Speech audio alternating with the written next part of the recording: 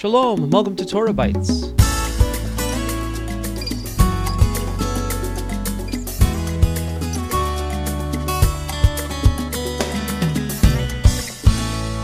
This is Alan Gilman with Torah Bites for the week of February the 4th, 2023, the 13th of Shevat, 5783.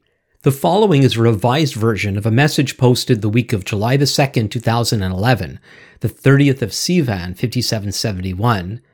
It is entitled, Sing About It, and I'm reading from Shemot, Exodus chapter 15 and verse 1. Then Moses and the people of Israel sang this song to the Lord, saying, I will sing to the Lord, for he has triumphed gloriously. The horse and his rider he has thrown into the sea. The Bible has several examples of songs that were written to commemorate significant events in the lives of the people. The main purpose of singing such songs was to help the community remember the character and power of God. The retelling of an event's details helps us to get in touch with very specific elements of God's character and power. It's one thing to proclaim that God is good and strong in general terms. It's another to recount specific good things he did and exactly how he did them. While it is good to be aware of God's characteristics in an abstract way, we connect with those abstract realities more effectively when we have actual examples to remember. Retelling events through song has several other advantages over merely speaking or reading about them. The process of writing the song provides the opportunity for the writer or writers to carefully ponder the details of the event and their significance to others.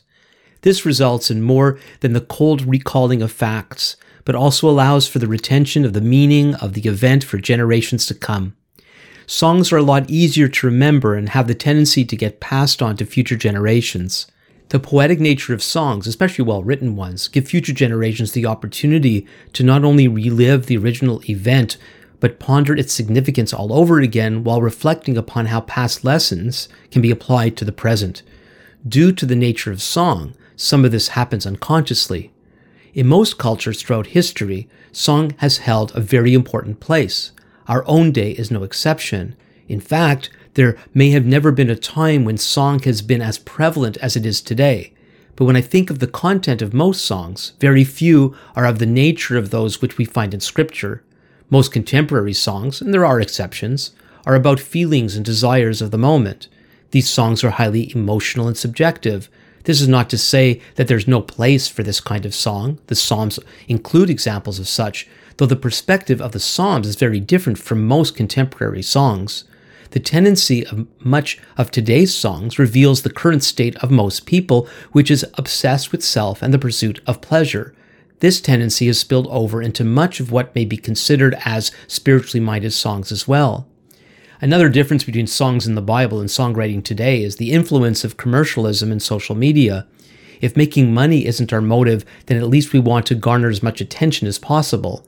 The result is that our songwriting motive has become more about self and popularity than God and our and future generations need to remember who he is and what he has done. But wouldn't it be wonderful if we began to write and sing songs simply about the great works of God as they are happening in our lives today? Have you, your family, or community gone through some significant event, the recounting of which would benefit generations to come? Perhaps you or your loved ones have survived an ordeal of some kind. Did God see you through financial hardship, serious illness, or accident?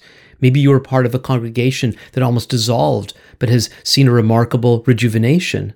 Maybe your community is recuperating from a natural disaster. Maybe something terrible has happened to you or your loved ones, and there are some important lessons that should never be forgotten. Whatever it might be, it deserves a song. It might be sad or happy or both, but it needs to be sung. Since it's always important to be true to one's own words, I recently recorded and posted to YouTube an updated version of a simple song I wrote in my first year as a believer. You can view it at torahbytes.org/song/song to sing. Torah Bytes is located on the web at www.torahbytes.org. Comments may be sent to info@torahbytes.org. You can follow us on Twitter at Torah Bytes.